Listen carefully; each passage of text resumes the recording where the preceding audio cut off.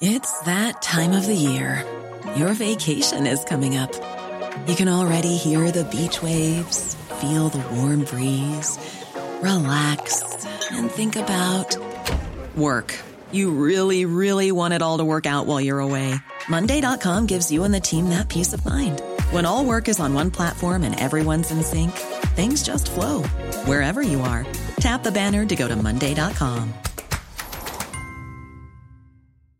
Ryan Reynolds here from Mint Mobile. With the price of just about everything going up during inflation, we thought we'd bring our prices down.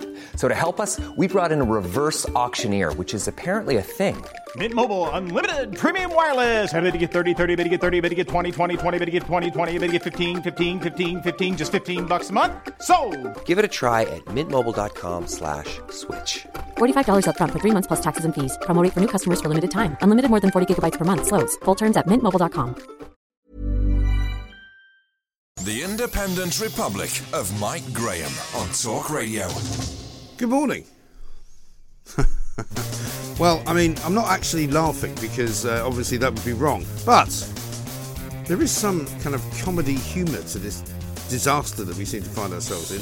I'm not like the others, though, however. I'm not going to go around saying, it's all the fault of the Tories, they don't know what they're doing, Liz Truss is no good, she needs to be kicked out of office, she's only been in 24 days, but already she needs to go. No, that's not for me. What we're going to do this morning at the Home of Common Sense is, of course, to analyse, to work out what it is that has gone wrong, to work out what it is that we need to do to make it better, and to stop catastrophising absolutely everything that happens. You know, if you can't get a mortgage, that might be a good thing, because maybe it's not a good time to get a mortgage. Maybe this is not a good time to buy a house. In fact, if you wait 6 months, you might be able to get the house for about £50,000 cheaper, because there's going to be a correction, and that's what we call it in the financial business, a correction in the housing market.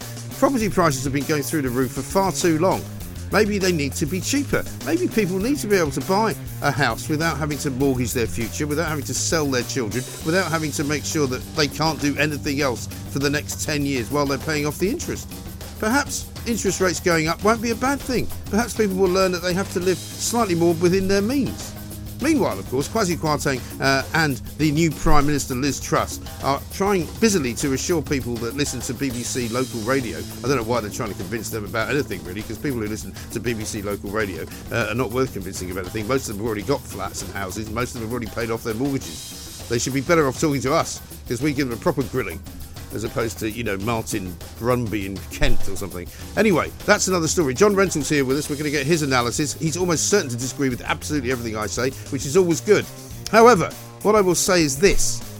Over the course of the last 24 hours, it hasn't got any worse, has it? I don't think it has. Over the course of the next 24 hours, I don't think it will get any worse either. The panic is over. All of the lefties who are saying that, you know, Liz Truss is a disaster, we probably should have a general election, are wrong. We're not going to have a general election. Kwasi Kwarteng is not going to quit his job. Liz Truss is not going to suddenly fall on her sword. So we are where we are. So we will examine it. We'll talk as well about the state of our prison system after one of Stephen Lawrence's killers was found to have had some kind of a phone in his cell. We're going to find out how that could possibly have happened. We're also going to talk about Sadiq Khan and why he doesn't want a statue of Queen Elizabeth II in Trafalgar Square, which for me is a pretty disgraceful position to adopt. But anyway, more from you as well. 0344 499 1000. What are you hearing? What are you seeing? What are you doing? What are you being told? If you're trying to buy a house, has it become impossible? If you're trying to sell a house, has it become impossible? We need to know from the ground up precisely what is going on out there in the big wide world. The sky is blue, the sun is shining, all is not wrong with the world, okay? Just remember that. This is Talk TV.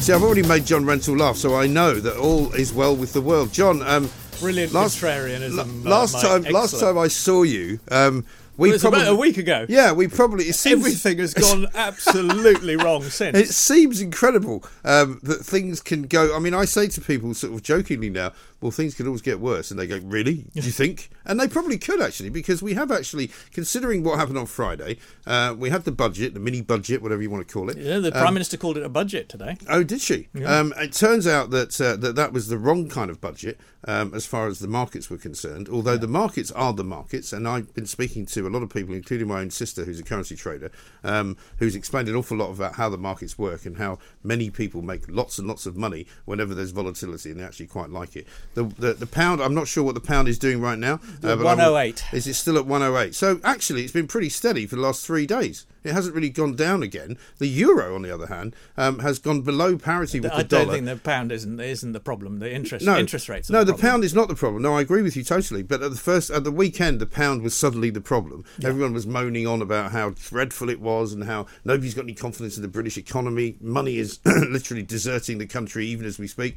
That's all wrong. That's all gone. It's all past. Now the problem is the bonds. Now the problem is the property market, right?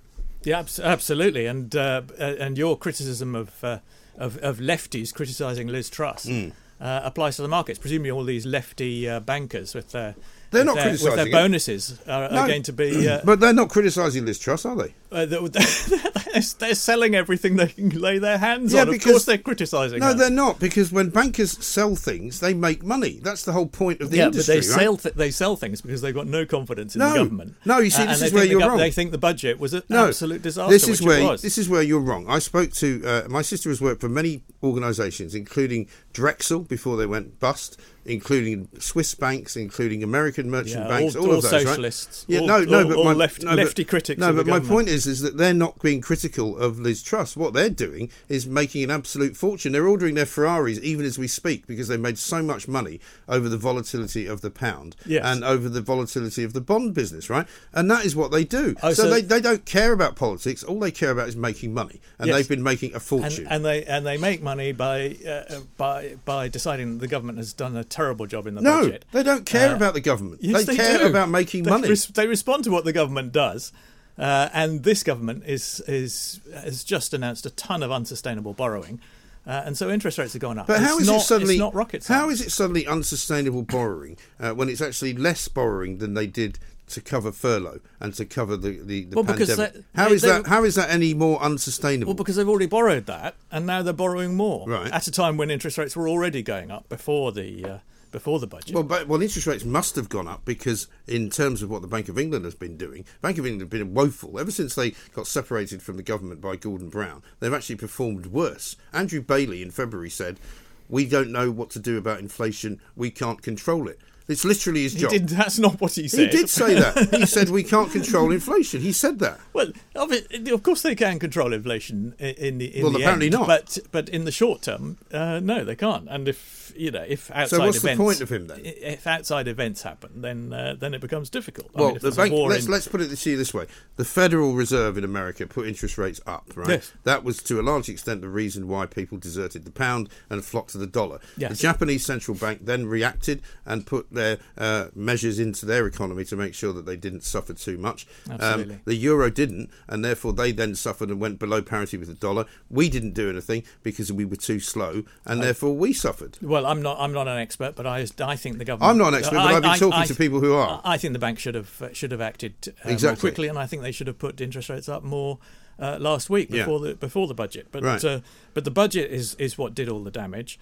I don't agree with that. All that unannounced extra borrowing for extra tax cuts for the rich was a disastrous political the money that decision. they make from the 45% tax rate is minimal compared to the money we're talking about in terms of what they've loaned out already to people. It's the principle of the thing they might. Yes, if you're prepared to just make tax cuts that are paid for by borrowing, it doesn't matter how big they are. So it's not about the amount. Especially if you then go on Sunday television and say I've got more coming. Yeah. But it's not just the top rate tax cut. He hasn't just reversed the national insurance rise. He's put national insurance down by another $5 billion. Yeah. He's put income tax down by These another are tiny $5 billion. numbers, though. Tiny numbers. Well, $1 billion here and $1 billion there, and pretty soon you're talking real. But you're talking when you're real talking money, about, as one US senator never. But when you're talking said. about your beloved Labour Party, when Jeremy Corbyn was supplying information on what he would do. Jeremy Corbyn wasn't in government. Let's talk about the government. All right. Look, what I'm saying is £10 billion a year of permanent tax cuts paid for by borrowing that were not pre-announced to the market. So you're talking. So it's no wonder the markets hang on. You're took fright. talking about £10 billion, right? Which is less than a tenth of the budget of the NHS. It's nothing. This is not a reason to run for the hills and panic, right? If you've got no plan for paying it back and you won't let the Office for Budget Responsibility look at it, right? Then all that is going to scare the market. All right, Rishi Sunak didn't have a plan for paying it back either. He just said he didn't want to cut any taxes. He just assumed that we wanted to pay tax. That's a plan for paying it back, isn't it? The bottom line on this whole argument is that people don't want to pay loads and loads of tax in this country. Of course they don't, but they're going to have to in order to the balance the books. No, because the only reason that we're having to pay back all this money is because the government borrowed it. They didn't ask us if we wanted to support people during furlough. That's a completely separate question. No, it's not a separate question. The question is, how do you pay for the energy help that we're doing now? And how Kwasi Kwarteng is paying for it is to borrow even more money to give tax cuts for the rich. That is not convincing. No, but the reason, and more people are coming around to my way of thinking, as you might expect, because the reason we are in this position where we have very little ability to borrow more money is because we borrowed too much money, and the reason we borrowed too much money is all because of the government. No, well, I happen to agree with you about that, but that is completely irrelevant to the decisions that Kwasi Kwarteng and Liz Truss took in their mini-budget last week. OK, now we've got some clips, I believe, of Liz Truss talking this morning on BBC local radio. Here's one from BBC Lancashire. Let's see what she says. What does local consent look like, Prime Minister? Well, the Energy Secretary will be laying out in more detail exactly what that looks like, but it does mean making sure there is local support for going ahead. And I can assure you, it sounds like you don't know. And I can assure Mark Menzies, well, there are various detailed issues to be worked through, but I can assure Mark Menzies that I will make sure there is local consent if we are to go ahead in any particular area with fracking. But your local MPs don't want it, all Conservative. In the past, the County Council have said they didn't want it, yet your government overturned it. The science hasn't changed. Why can't you tell us this morning there won't be a return to fracking in Lancashire? Well, I don't accept the premise of your question. Why? It's certainly the case at present. Because what I've said is if there is local consent, we will go ahead. We need to explore where there is local consent and where there isn't, and we're still doing that work. Your I don't think we should rule out the whole of Lancashire. You talked about how it's a success in other countries, but in America they do it in the middle of nowhere. Do you actually know where Preston New Road is, where they have been fracking? Well, I don't think I've been to that site in the past. Shouldn't you? Well, as I've said, we will only go ahead with projects where there is local consent. I'm very, very clear about that. Now, we will make sure that local consent is in place. Have they heard of the financial crisis at BBC Lancashire? Well, they're asking about fracking and whether you've been to Preston New Road. Have you been there? Do you know where it is? Do you? It's a very important local issue. But to it's be not fair, Mike, they did ask a lot of questions about the. Well, I don't know why we played that as well. But because it was a very good example of how badly she was answering some of those questions. Well, if I was her, I'd say, look, I'm not here to defensive pauses. But she should have just said... She should have just said, look, I'm not here to talk about fracking. I'm here to reassure you all that I'm going to sort out the economy. Shouldn't she? She couldn't just dismiss fracking like that. But, that's her problem. She's got herself into it. Everybody knows that fracking's not going to happen. Because it should happen. If the local consent means anything, there isn't going to be local consent for it It's not anywhere, up to BBC Lancashire, let's put it that way. That bloke should be fired. They should shut it down immediately, and we would all be a lot better off. And we'd have more money as well. In fact, shut the BBC down and give us the money. That would be better. John Rentoul's here. I'm here. We are not dying. We are not going out of business. Britain PLC is alive and well, I think. This is Talk TV. And very long. Tell your ears to chew on this. The home of common sense. Talk Radio. Nationwide, by your side. Talk Radio and Talk TV. Welcome back to the Independent Republic of Mike Graham right here on Talk TV. John Rentoul is here from The Independent, of course, the chief political commentator there. It's not very good timing, this, is it, for the Tories? Because after Labour's conference, which went sort of reasonably okay, aside from Rupert Hook sort of trying to derail everybody away from Keir Starmer's speech, it's not a great time to be having a conference to say we're now at the beginning of a new era, as everything's collapsing around as the market's going to melt down and people start worrying about their pensions and the pensions was a big story yesterday, wasn't it? I mean, they said that they intervened in the bond market yesterday to buy back bonds with money they don't have, for bonds that aren't worth anything. In order to save the pension funds, but also the pension funds essentially printing money. But see, the trouble is they started all this with George Osborne, didn't they? And they've been doing it for such a long time. Why suddenly now is it not possible to continue to do it? Well, because you can't print money forever. Well, you can't. But why is now the point at which you can't print it as opposed to 2 years from now? Well, because the markets have taken fright and interest rates have gone up because the government has mishandled the budget, just as Rishi Sunak said would happen. He said interest rates would go up, inflation would go up, and there'd be a crisis of confidence in the markets. But interest rates were always bound to go up because they were so low. Not this fast. Well, the trouble is... not this far. The trouble is there are several things that play. I remember that economist, Patrick Minford, who everyone said, he's not really influential on Liz Truss. And he got knocked back for predicting that interest rates were going to go up to 7%. Yes. And everybody said, no, that's he just... But he has also said that we should not be interfering with the exchange rate mechanism. He was right about that, because the last time that happened, that was a real disaster, right? And he still believes that Liz Truss is right to do what she's done. So he saw a period of growth. His opinion isn't worth. Well, you say that, but he might say the same about yours. I'm sure.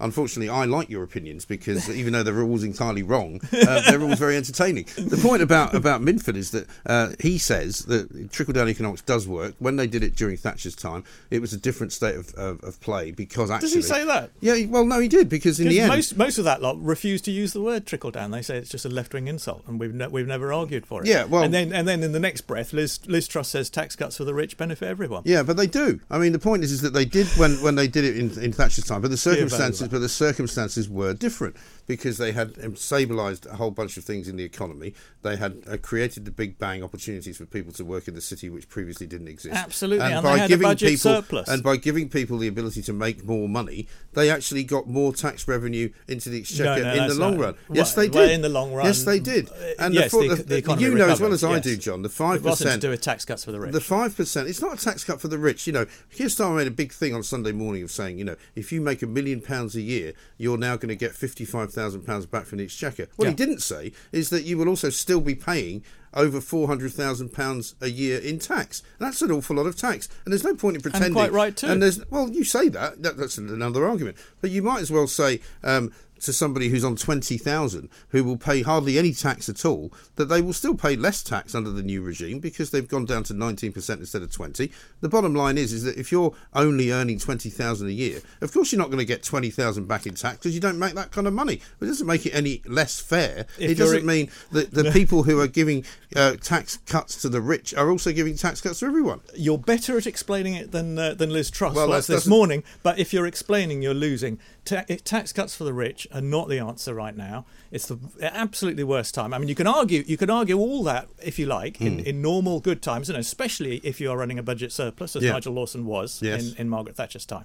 The time you cannot argue that is when the country is in an absolute crisis and people facing hardship over the winter. But the country is in crisis for a variety of reasons, most of which are outside of the government's control. Most Absolutely. of which are compared. So the first lesson is don't make it worse. No, that's true, and I go with that. But an awful lot of what is going on at the moment has been sort of manufactured by the panic in the markets. Like, nobody told the banks to stop lending money. The banks decided to stop lending money. They stopped lending money because interest rates had gone up, so they couldn't lend money at the existing crisis. No, but hang on. Look at every single financial crisis that we have had in this country. We've had a few. Almost all of them, well, I'd say, in fact, all of them, without saying almost, have been the fault of the banks. The reason that the banking crisis happened in 2008 was because the banks had overstretched themselves. They'd got too complicated about offering sort of various different risk assessed packages of investment. They'd been chopping and slicing and dicing and all of that. NatWest got too big. They took over the Royal Bank of Scotland. They started lending money in America to people who couldn't afford to pay them back if the house prices went down. Real problem. And zero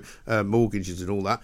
And that was their fault. We rescued them, which we shouldn't have done. But this is similar. Different. No, this is similar. The banks are different. refusing to help people to buy houses, right? Because they don't want to take the risk because they're not sure what the interest rate should be. Yes. That's their fault. It's not the government's but the fault. reason the interest rates have gone up is because Kwasi Kwarteng did a stupid budget last week. No, incorrect. But I do agree with you. I think the immediate panic is going to pass. All right. But I think it's already fundamental problem. Yeah, you're probably right. And the pound is still at 108. Yeah. I'll just check the screen. Yeah.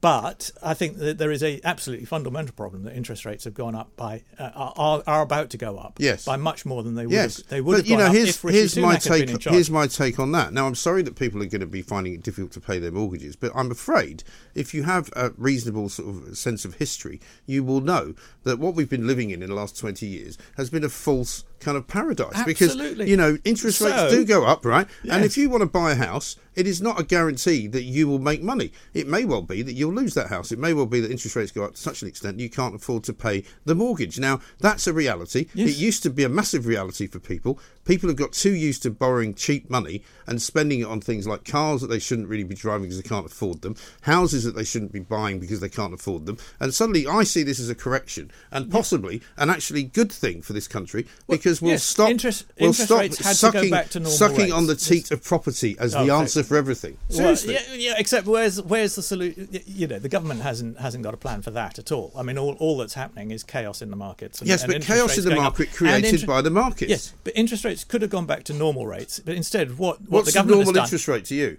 Well, I don't know what it would have been, but 3 or 4%. Instead, it's going to go up to 5, but 6, it was 7%. 0.25% for so long. Yes, it was, and that was too long. That was foolish. So would you accept then the Bank of England got that wrong? I think it got the recent timing, and yes, and I'll take that as a yes. Wrong. But the whole point about going back to real interest rates is that means that now is the worst time to fund tax cuts for the rich by borrowing money as a government. I don't think that's the issue. Let's have a listen to what she said to BBC Stoke. This is Liz Truss this morning talking about mortgages. It's also about how we grow the size of the pie so that everyone can benefit. By borrowing more and putting our mortgages up. We need to borrow more this winter for the energy crisis that we're facing. And I think that was the right thing to do. We're going to spend more in mortgage fees under what you've done based on the predictions than we would have saved with energy. I don't think anybody is arguing that we shouldn't have acted on energy. Well, I'm pretty much I'm also lost for words there. She was not helped by the delay on the sound. No, I mean she was hesitating to answer some of those questions, but she wasn't hesitating quite as long as it sounded. But it was awfully. There's painful. another candidate. Shut BBC Stoke down as well if you're the government. You don't get rid of BBC Stoke. BBC Lancashire gone in a heartbeat. But it is. I mean, I find this incredible. Really, that I said this to you when you came in. Less than 3 years ago, the Tory party swept to power, had an 80-seat majority, got Brexit done, and now look at it. Yeah, absolutely. It's hard to believe, isn't it? It is hard to believe. I mean, it's absolute chaos. And it is hard to believe that they got rid of Boris Johnson. I mean, talking to shadow cabinet ministers, I mean, they can't believe their luck. Right. I mean, they don't want to go around looking too smug, but I mean, they recognise that Boris Johnson had a particular appeal to a group of voters that the Tory party is not going to get back. No. And then once they got rid of him, they could have had Rishi Sunak, who Labour would have found extremely difficult to deal with because he was essentially pursuing centrist, sensible policies. And instead, the Tory party has just gone off on a fairy tale adventure. Amazing. John Rentoul, great to talk to you. Thank you very much indeed. We'll take loads of your calls this morning because lots of you want to talk about this. Where do we go from here? This is Talk TV. Edgy talk, plain talk, unrivaled talk. Mike Graham. The only radio show you can count on for a proper serving of good old-fashioned common sense. In search of the perfect debate. The Independent Republic of Mike Graham. See it, hear it, think it. Talk Radio and Talk TV. Welcome back to the Independent Republic of Mike Graham right here on Talk TV. We are, of course, sitting once again on Thursday. We're coming towards the end of September in something of a crisis. We are being told that Britain is no longer worth investing in. We are being told that Britain and the pound are diving and scrummaging away down in a race to the bottom. Well, it's not quite what it seems. Liz Truss has been talking to a lot of local BBC radio stations this morning and not doing a great job at putting up any sort of defence for the policies that they have unveiled for us since last Friday and the mini budget. Kwasi Kwarteng, of course, is saying that he's going to hold his nerve. There's an awful lot of people banging the drum against the Tory party, banging the drum, saying it's all about Brexit, saying that it's all about the failings of an economy which is no longer producing anything. There's lots of enemies out there for the country to deal with, and many of them are homegrown. That is the problem in this country. Most of the media hate the Tory party for some reason. I don't know why, because most of the media make a very, very large amount of money. People who say they want to pay less in tax are forgotten about. Instead, what we get is people who say they want to pay more money in tax. Well, why? The government wastes most of the money you give them anyway. And here's what many of the normal and ordinary people of this country will say. Lee says this: Mike, I 100% agree with you. People buy what they can't afford. Everywhere you go, you're offered monthly payment plans instead of paying for goods outright. What sounds better, £1,000 or £41.70 over 24 months? Keep adding more payment plans and it gets out of control. I think that's absolutely right. And the problem for an awful lot of people here is that there is no end to the bashing of Britain. And I'm not in the business of defending Liz Truss. I'm not in the business of defending a Tory party that I didn't vote for. But what I will say is that we have to be very careful that we do not talk the markets down. The pound is at 108. It was at 108 on Friday. What's the big deal? OK? People say, oh, but it was at 113. Well, currencies go up and down. Currencies do fluctuate. That's the whole point. Companies and countries hedge against prices going up or down depending on the fluctuations of the currency. It's part of what they do. People saying to you, oh, petrol prices and oil prices are now going to have to go up massively because the pound is not worth what it was against the dollar. Untrue. Oil companies hedge in currency markets. That's what they use currency traders for. They make sure that if the pound and the dollar has a different relationship this week than it had last week, that they don't lose money. It's what they do. The reason that supermarket prices are going up is, yes, partly due to the fact that fuel prices are going up, delivery prices are going up, but that's not the cause solely. There are people and there are companies and there are manufacturers of food who are just going, yeah, put another 10p on it. Packet of spaghetti, make it 32p instead of 22p. Why? Because they can make more money. Who's made the most money out of the pandemic, would you say, in any financial situation? I'll tell you who. The supermarkets. Every single supermarket made bumper profits because that's the only place people could go and spend their money. Let's talk to Gavin Mortimer, who's an author and writer for The Spectator. We'll get his view on some international matters as well as what's going on here. Gavin, a very good morning to you. Morning, Mike. Thank you very much for joining us. Just before we move on to what's happening in Europe and what's happening in Italy and what's going on with the Channel crossings, what do you make of all of this kind of doom and gloom that's happening in Britain? Because the French markets are not doing particularly well. You know, every single currency is down against the dollar. The euro, for example, has dipped below parity with the dollar. But nobody here in Britain is talking about that. No, they're not. I was watching the French TV news last night at 8 o'clock, and it's, they're giving an honest, accurate assessment of the economic and energy crisis. Yeah. But it's not, as you said, it's not doom and gloom, but it's the professional Britain bashers that we have, whether it's in the New York Times or more alarmingly within Britain itself. The people who still just can't get over Brexit and want to do Britain down every time. And frankly, the sort of linking to Giorgia Meloni, what we see with the people bashing Britain are the same people bashing Meloni. It's lazy, superficial groupthink. It really is, because I saw a front page actually from somewhere in the south of France, I'm not quite sure which paper it was, where they're warning of blackouts in that part of the world because, of course, the electricity systems all over Europe are problematic. Germany, we know, is going to have some blackout problems over the course of the winter.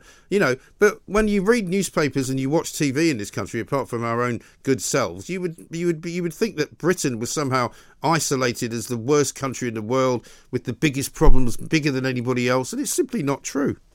No, it's not. And it's, when you see the IMF getting involved, you do wonder just what is going on exactly. And it does seem, political, and that there are certain people who, from the moment that Liz Truss took office, want her to fail. And we should be working together to get Britain out of this crisis, but we're not.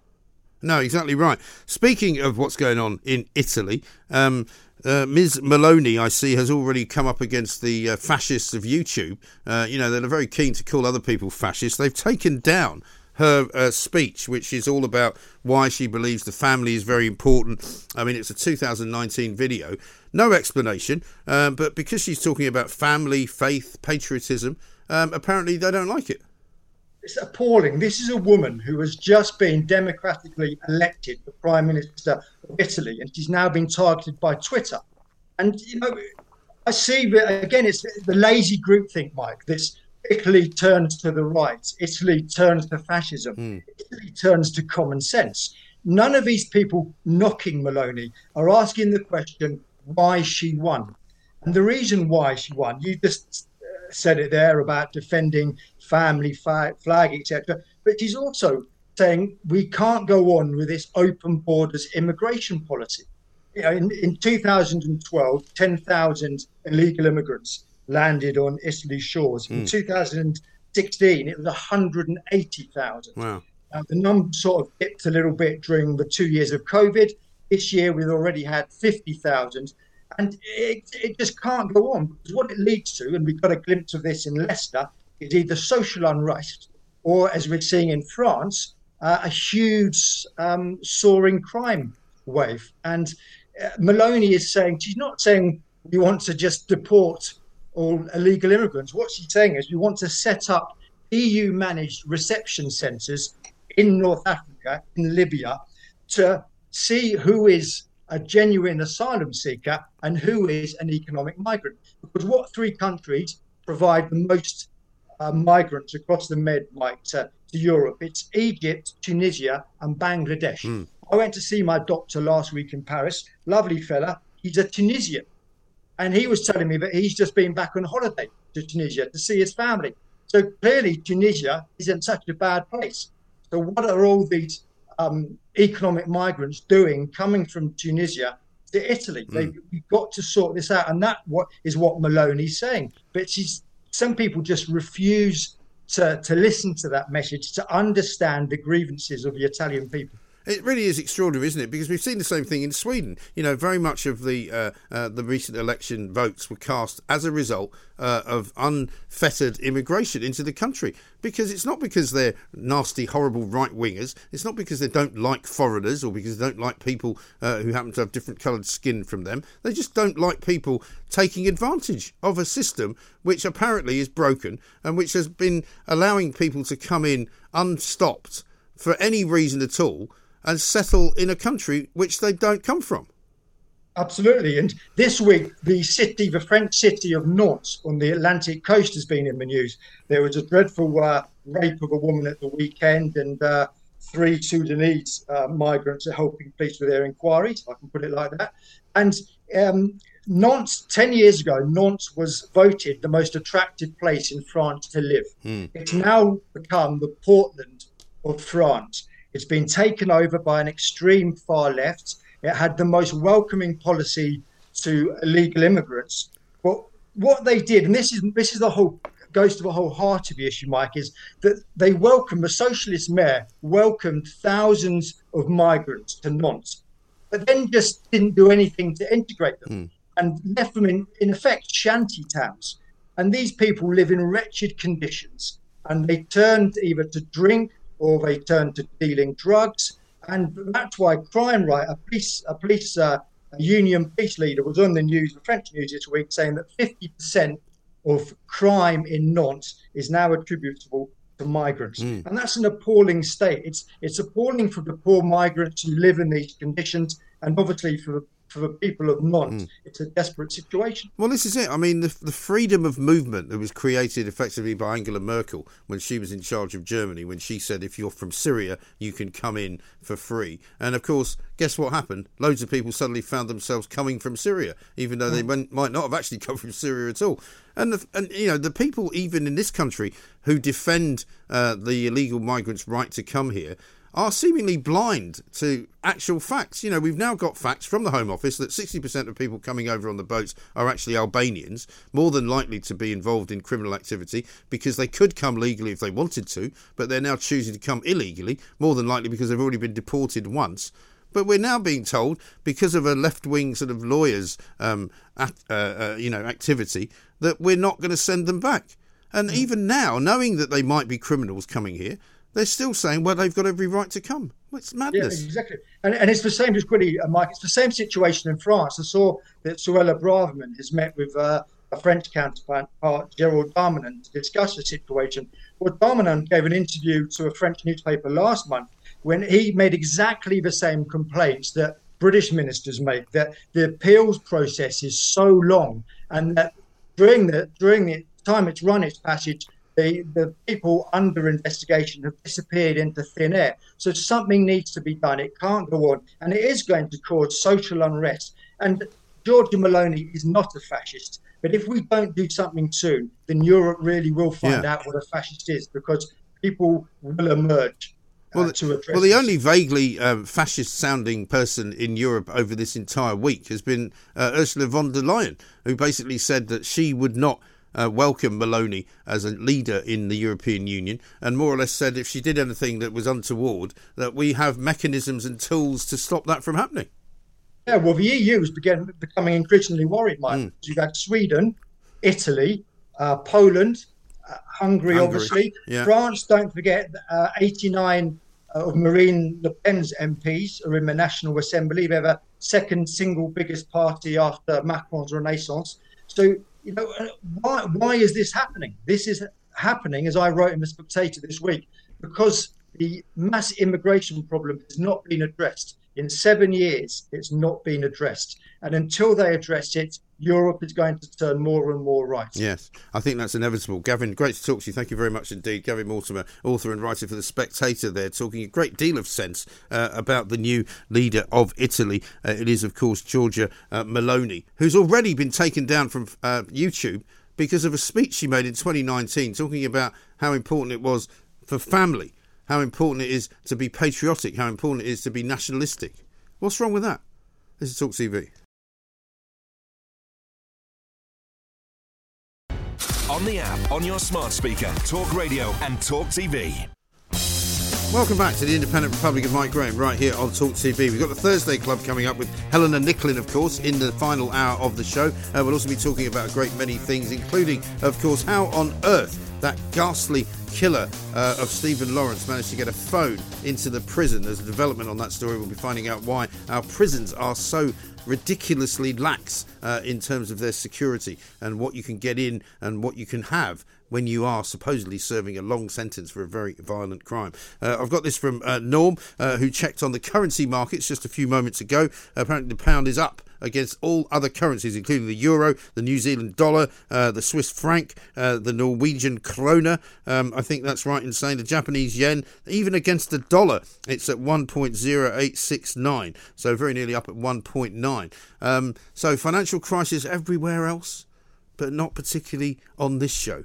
Stephen says, remortgages, I'm due to complete with £65,000 H2B and £260,000 mortgage. And my dad always said that as long as you're working and keep the wolves from the door, everything else is your life. So swallow it and do the best you can. And that's all the reassurance that I need. No question at all, of course, that interest rates will probably be going up again before long. The fact that they've now gone up to something like 6 or 7 times what they were will be having an effect on people's mortgage payments. And a lot of people will find themselves in a situation where they can't afford the mortgage on their home.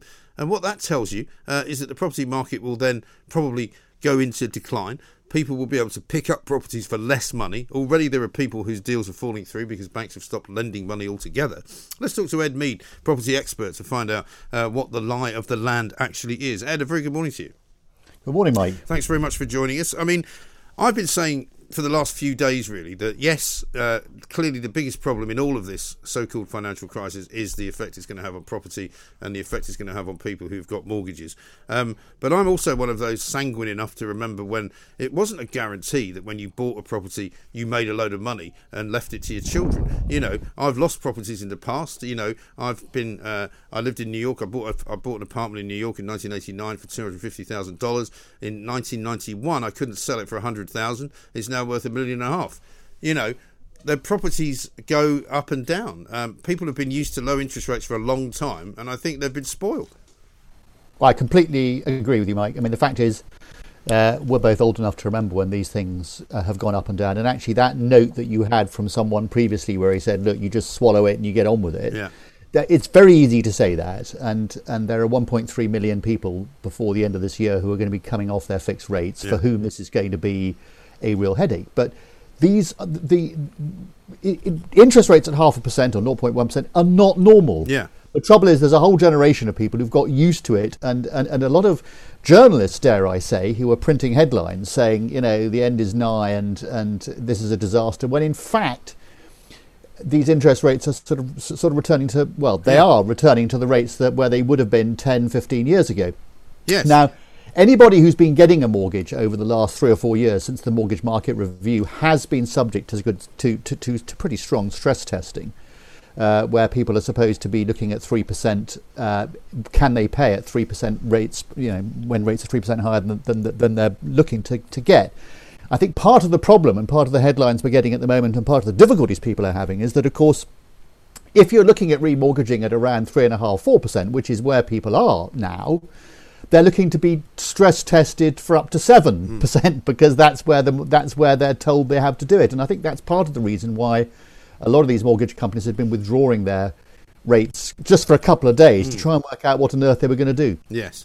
I mean, let's face it, the banks have never really been what I would regard as kind of honest brokers in any of this, you know, all the way back to when they used to give self-assessed mortgages away to people, and when, you know, we had the subprime problems and people were being given mortgages in America for houses they could never have afforded. You know, I remember reading a story about some woman in Washington, D.C., who was a bus driver, who was given a mortgage on a $400,000 house somewhere in sort of Fairfax, Virginia. And, of course, she ended up defaulting on the mortgage, and that was the beginning of the end. And you know, banks have never quite got it right, in my view. No. I mean, banks are, you know, the definition is that they're financial institutions and they need to try and remain solvent. So from that perspective, they need to keep an eye on what's going on. And, of course, the turmoil in the market is created, to be perfectly blunt, largely by speculators at the moment. As usual, the hedge funds piling in to try and watch. This is one of these, it's not quite a black swan event, but it's a big event where a lot of these hedge funds think they can make a huge amount of money off the back of shorting the dollar and then making it fall and selling it. It's just a dog's breakfast. Now that little hump needs to be that situation needs to be got over. And in terms of the people who can't afford their mortgages, as I say, we've got to come back to this stress testing thing. I mean, you know, people are being stress tested when they get their mortgages. So it's not anywhere near as disastrous as people think it is. And those of us who've lived through these sort of events before know that they do pass and carry on. But I do think that the speculators need to be beaten back a little bit. And it sounds, if the dollar's at 109 and we're up against a lot of other currencies, as if that battle isn't being won by the speculators at the moment. No, quite. Well, I think they've moved on now. I think they've made the money they were going to make on the currency markets. Now the worry, I suppose, is the bond market. But nobody really understands that outside of the business of the people who are doing it. What do you think is going to happen to the average house price, though? Because obviously, I mean, I've for a long time said that it's about time that we lost some of the value of some of the properties, because price of property, certainly in London, is ludicrous now. Well, it is, but I think that the what happened during COVID surprised everybody, not least estate agents and people in the property market. They didn't expect, you know, we were all told that things were going to crash when COVID started, and they didn't. They did the opposite. So I have a suspicion that some of that froth will come off. But there are certain advantages here, Mike. People forget that the majority of people who try and sell their property are doing so because they want to buy a bigger one. Well, if your property is worth 350 grand now and you're only going to be able to sell it at 300, but the property you were looking to buy was 500 and it's going to cost you 400, who's the winner there? So there are a lot of people forget always that actually buying property can be interesting in a more sanguine market.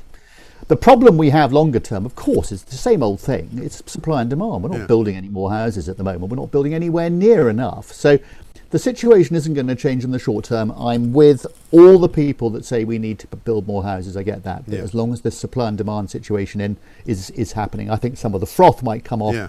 But I can't see much more beyond that happening. Although you say that, but I was driving around sort of not far from Hailsham last weekend, and there's quite a lot of house building going on in that part of the southeast. Now, you might say, well, that's not really where it's needed, but I mean, probably it won't be ridiculously cheap housing either. But my worry more is, for whenever I see a little housing development going up, I'm thinking, where are the schools going to be? Who's going to be able to drive around the roads here if they've got another sort of 600 or 700 people living here? There doesn't seem to be any thought process behind building, not building, where you build. It all seems to be in the hands of the developers.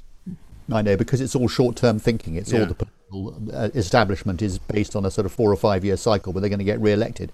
Housing should be taken out of the political arena and given to a czar or whatever, in inverted commas, to take a 20-25 year view. And then, of course, they can start talking to institutions like the NHS. The NHS has an enormous amount of land in the UK which could be built on.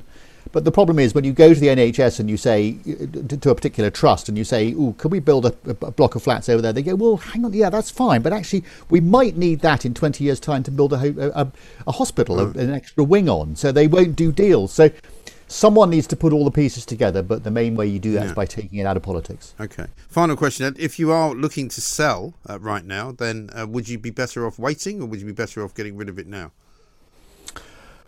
Well, I'm going to put the ball on the other foot a little bit. When you're buying, you want to make sure you can buy for and live in something for at least 10 years. So I think from most people's point of view, if they were selling now, I think, to be honest with you, I can't see any reason why you wouldn't sell now, but just do things in the normal way. People who try and call the market. I bumped into a mate the other day who was saying, "I'm going to sell my house now in London because I think prices are going to fall and then I can buy back in at a lower price." Well, that's just a mug's game. Just do what you would normally do.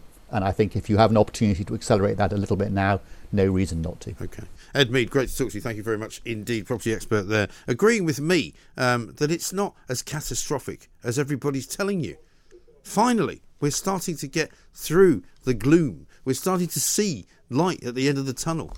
Don't listen to people who tell you it's all going down the gurgler, because it isn't. This is Talk TV.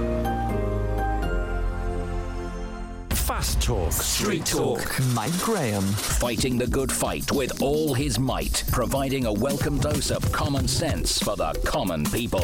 Solid Talk. Hot Talk. The Independent Republic of Mike Graham. See it, hear it, think it. Talk Radio and Talk TV. Welcome back to the Independent Republic of Mike Graham right here on Talk TV. We've got another hour to go. Ian Collins will be here following that from 1 o'clock, of course. Before that, Helen Nicklin's going to be here with the Thursday Club. Coming up in this hour, though, we're going to talk about the state of our prison service, the state of our justice system, because you might have remembered from yesterday there was a story about Stephen Lawrence's killer, who's currently in prison at His Majesty's service, I should now say. David Norris, 46 years old, had somehow got his hands on a mobile phone and was sending out messages, posting things on WhatsApp, putting things on Facebook, showing himself wearing a pair of sort of aviator sunglasses in a room which looked as though there was an Xbox behind him, in what certainly did not look like anything but luxurious circumstances. A man who has admitted and boasted about killing Stephen Lawrence brutally, an innocent man, an innocent teenager who was left for dead by a group of white youths who decided to take it upon themselves to kill him on account of the fact that he happened to be black. Now, they've raided Norris's cell. They found the phone, which was apparently secreted somewhere on his person. I don't think you have to be Jacques Cousteau or even any sort of proper TV detective to make out, Inspector Clouseau, I should have said, to try and work out exactly where he hid the phone. We're not going to go into that. But let's talk now to former Met Police Chief Superintendent Parm Sandhu, because the problem for me about the prison service in this country is that there are too many people running it who seem to think that putting people away is a significant enough punishment. And while they are put away, they should be able to have as many luxuries as they want. Palmer, very good afternoon to you. Terrible story, this, really, because this bloke, David Norris, is clearly a very nasty piece of work. He was boasting about coming out in 2 years, saying that he was going to be ready to have some fun and telling the ladies to get ready for him and all of this. And, he comes from a sort of gangster family. He's clearly a pretty unpleasant individual. But a lot of people worried about how he's able to have an Xbox in his cell, how he's able to get his hands on a phone. I mean, what can you tell us about the way our prisons are run? Good afternoon, Mike. One of the things that, just to make it clear, the reason that people are put into prison is to protect the public so that they can be deterred and they can be made an example of. And the third one is to rehabilitate them. Yeah. And I think this story is particularly disgusting because this person has obviously not met any of those three criteria, and yet he's boasting about being released in 2 years' time. He's still a danger to the public. He's not rehabilitated, and his incarceration hasn't acted as a deterrent to other people, because there are young people who will be looking at that thinking he's got, a branded sweatshirt on, he's got his sunglasses on, he's got his gold rings and watches, he's got his Xbox, he's in a nice, warm, cozy cell. Yeah. Is that what prison is supposed to be about? I think it's absolutely disgusting. Yeah. And the fact that he's posting on social media to arrange parties to celebrate him coming out in 2 years' time, it's not acceptable. It really isn't. It does go back to the fact that at the moment the prison service is underfunded. People are smuggling in phones, contraband, and whatever else to these awful people who are in there, and that's how he's getting the hold of a phone. Right, and he won't be the only one, though, will he? I mean, we're obviously focusing on him because his story came out, and he's a fairly notorious figure. But, I certainly know for when I was in Scotland at the time, when they outlawed smoking, one of the places where you could still smoke legally was inside a prison. I actually said to a minister one day, so if I get arrested and become belligerent enough because I've been told I can't have a cigarette somewhere, you put me in prison, but where I can have a cigarette. There seems to be no logic about it. And it does go back to that prison is supposed to be a place of punishment. Your liberty is taken away from you, not so that, the taxpayer, it costs us about £45,000 a year to keep a prisoner in a cell. Yes. They don't have to struggle for dentists, for doctors' appointments or anything. They have every single need tended to. And yet they're sitting there in their cells, sleeping away their time, watching daytime TV. Yeah. It just doesn't, it's not right. It isn't right at all. No. And we do need to look at this, not just about this case, but right across the board, because we have the victims of these burglaries, these rapists, these people who have assaulted others, who have life sentences, who are too afraid to leave their homes, who can't afford the Xbox, who can't afford their heating. And yet we've got prisoners who are having almost like a luxury holiday at our expense. Exactly right. I mean, whenever I talk to people inside the system, they say that a lot of the problems stem from the fact, as you said, that there's not enough prison guards, there's not enough wardens walking around. So a lot of the time these people are locked up for longer than they should be anyway, because they can't really feel safe letting them out. But also, we always seem to have at least once a year some kind of riot in a prison over something or other. And I know that there's a sort of mixed bag, isn't there, in terms of whether some are run by private security companies and some are run, by the government. And is that wrong as well, do you think?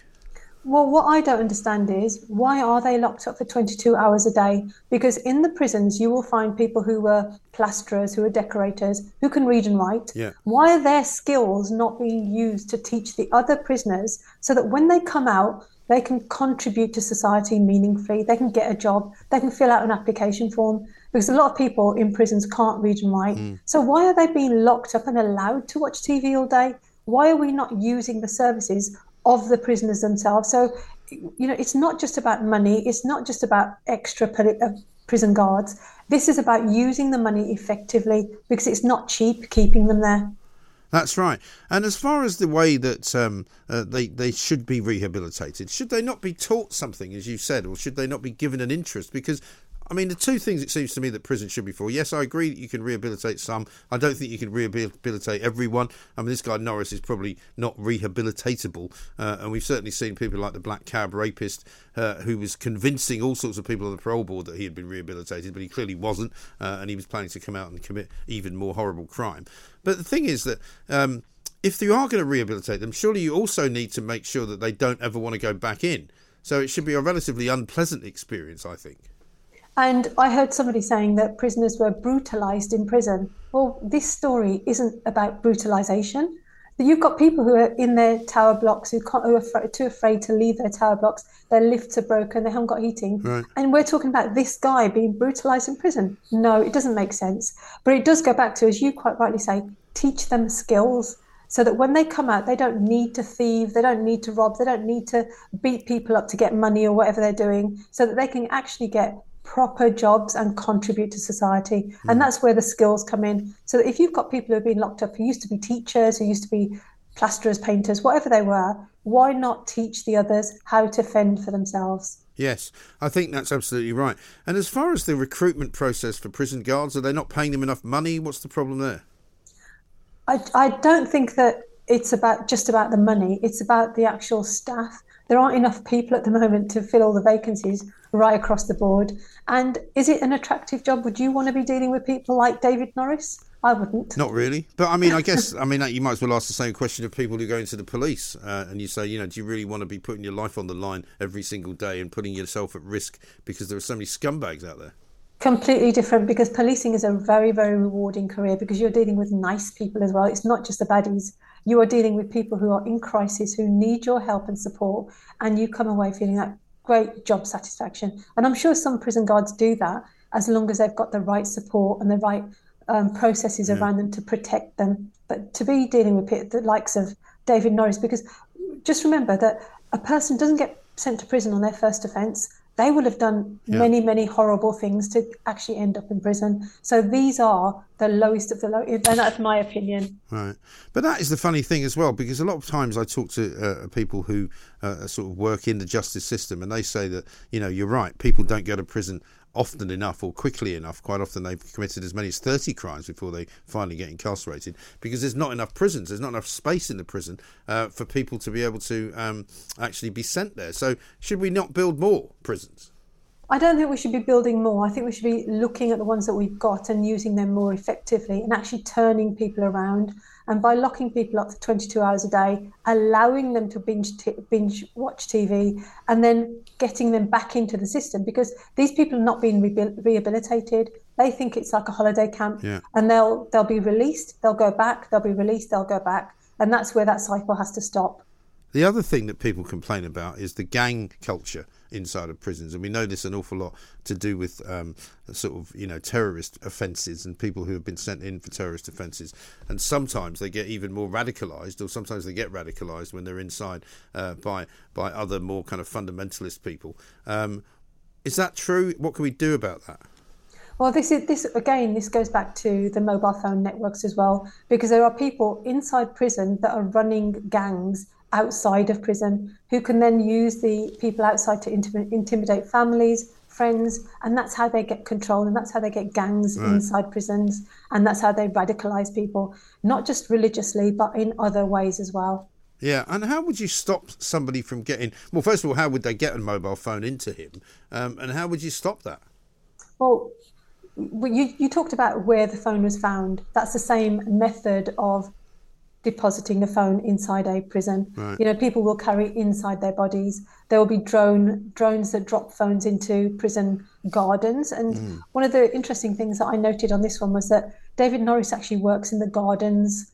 So you have drones, or you have people throwing stuff over the walls, which are then collected by the prisoners. So there's various different ways of getting illegal items into prison. And, unless you've got really high-tech security systems and funding, that's never going to stop. And the only way you can stop that is by the constant searching, by making it uncomfortable, by making it difficult for people to keep those items. Well, I remember, again, when I was in Scotland, Saughton Prison, just outside of Edinburgh, or just on the outskirts, they used to throw sort of dead pigeons over the fence, which was stuffed full of drugs, because there's an awful lot of drug use in prison as well, isn't there?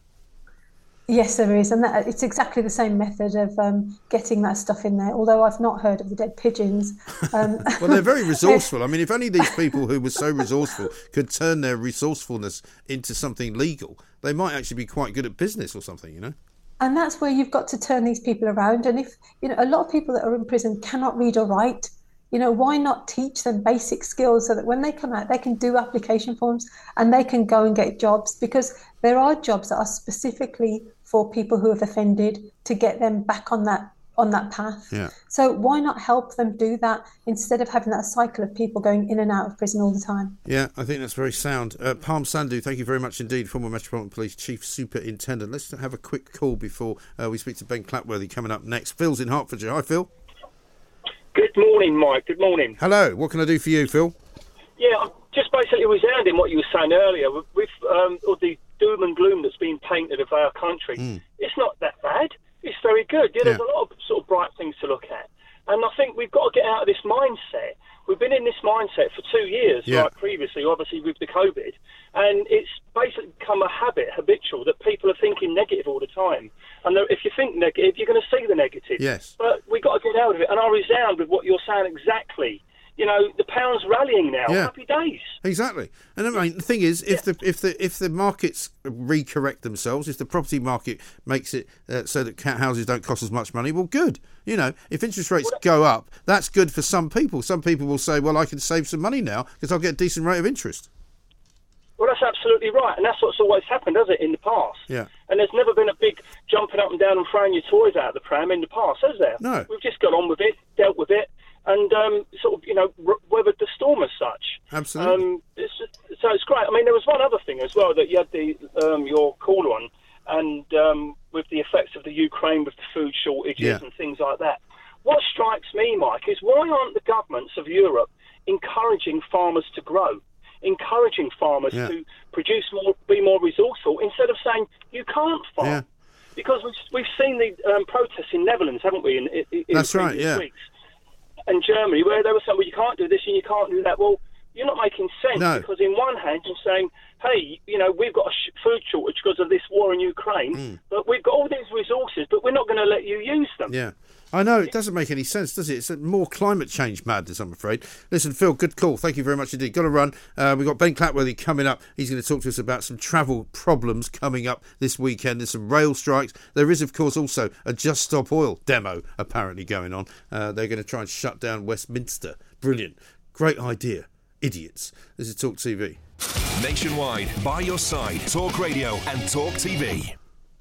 Welcome back to the Independent Republic of Mike Graham right here on Talk TV. Big weekend coming up, of course, because it's the London Marathon, amongst other things. Just Stop Oil, those idiots that are always trying to glue themselves to things, are apparently threatening to somehow do 6 days of demonstrations and activities which are designed to bring, one, Westminster to a standstill, but also to apparently clog up the justice system, which is already clogged up, so I don't know why they're bothering with that. But apparently they're going to try and get themselves arrested multiple times so that the police won't be able to cope. But part of the problem with that is that the London Marathon does run towards Westminster, and I think goes around on the embankment somewhere close to Westminster Bridge. But Ben Clapworthy's here from the Times to tell us all about the rail strikes, which are also occurring. I think one on Saturday and one on Wednesday of next week. And of course, if you were threatening to run in the London Marathon, you'd probably be taking a train on the Saturday before the Sunday to come down and prepare yourself for it. So it's not a great weekend if you're running in the marathon. No, absolutely it's not. And these rail strikes are going to be the biggest ones we've seen yet. 4 unions, the RMT, the TSSA, Unite and ASLEF, the drivers' union, are all walking out simultaneously on Saturday.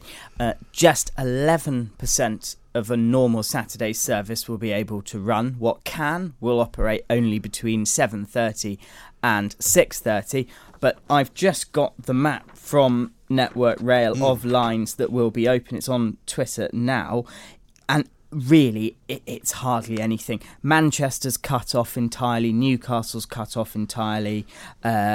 You can't get down to Birmingham. These are all places, they're cut off not only from one another, but also from London. Basically, your only hope is if you live in Leeds or a place on the Midlands main line, or Peterborough, or Bristol and some of the southeast. But otherwise, basically, very, very little is running. I wonder on if you Saturday. could you just hold it up for the camera so that people can see what looks like a very, very skeletal service indeed. So the purple lines are the only bits that are open. Now, they are bigger and bolder, so you'll see them. But around them are hundreds and hundreds of grey lines, which are all completely which is just closed. not running. I mean, I'm also looking at a full football programme. I mean, not even thinking about the divisions, but in terms of the Premier League, you've got Arsenal, Tottenham, so that's all right. Bournemouth, Brentford, Crystal Palace, Chelsea, Fulham, Newcastle, Liverpool, Brighton, Southampton, Everton, West Ham, Wolves. So people won't be able to travel on the train to go to football either. Make no mistake, these unions know exactly what they're doing. Yes. And the reason that they're picking Saturday is because more and more people can work from home now. Yeah.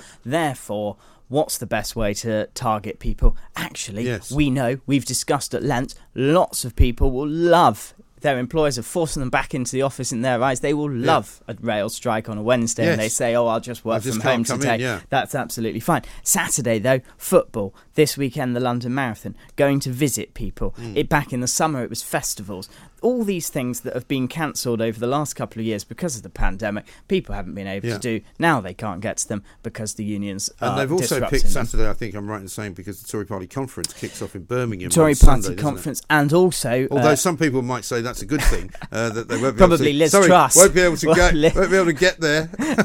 Liz Truss, after her media round this morning, will probably be delighted if she can't get there. The other reason is a lot of engineering work takes place at the weekend. These strikes include engineers who are working at Network Rail, and engineering works are planned 12 to 18 at times months in advance.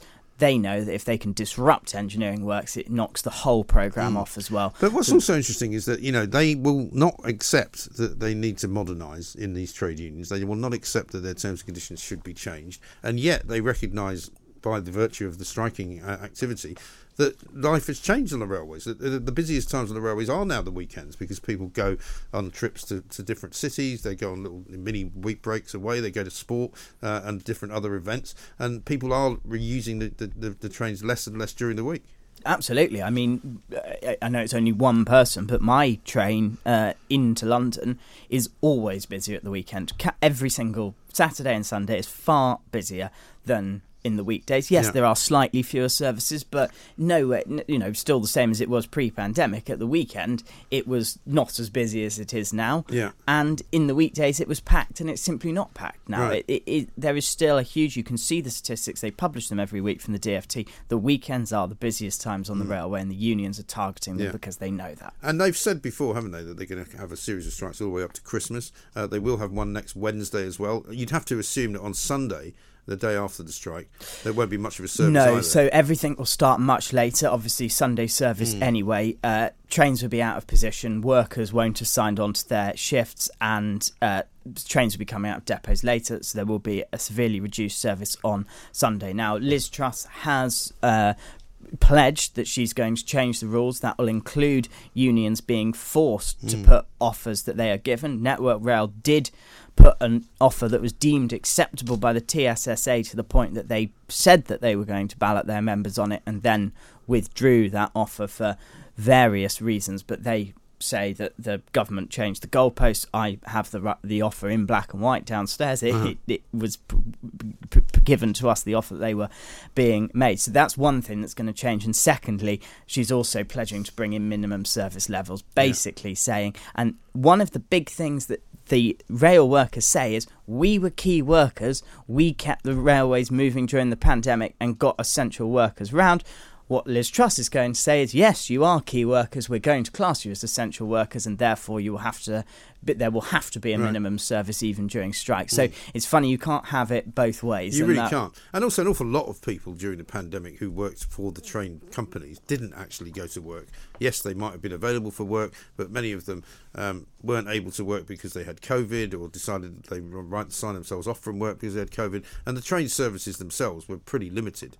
Well, this is still one of the big concerns for this coming winter, and we're starting to hear again about COVID now. Now, the end of free testing will help this in terms of people who have mild cold-like symptoms. Last year were doing free tests that the NHS were giving out and then saying, I can't work, that's fine. This year we won't have that. One thing, though, that companies are wondering is suddenly how many people are going to be going to the pharmacy and buying tests when they've got a cold, because they know that they can say, well, actually, I've got COVID, so I can't work. And what impact that may have on the railway. We saw it big time after Christmas last year on the railways and the buses, emergency timetables brought in because of the high levels of sickness. There was a scurrilous story that I was told on the air by somebody who worked for the railways, who said that some of these people were just literally going down past the places where you're registered to go into a restaurant or a bar and just getting the QR code, hoping that one of them would come to them and say, you've been in close contact with somebody who's got COVID, you'll have to take the rest of the week off. While other people were deliberately trying not to scan it so that they weren't told that they had to isolate at home for 15 or weeks or however long it was. So another weekend of misery thanks to the unions. Well done, guys. Mick Lynch, what an absolute nightmare for a lot of people this weekend that's going to be. This is Talk TV. Talk Radio across the UK, online, on DAB and on your smart speaker. The Independent Republic of Mike Graham on Talk Radio. If you enjoyed that, be sure to catch the whole show 10 till 1, Monday to Friday on Talk Radio via DAB, online or via the Talk Radio app. And if you have an opinion on the stories we cover, we'd love to hear from you. Call us on 0344 499 1000 or tweet at Talk Radio during the show to have your say. Mid-morning with Mike Graham. Talk Radio.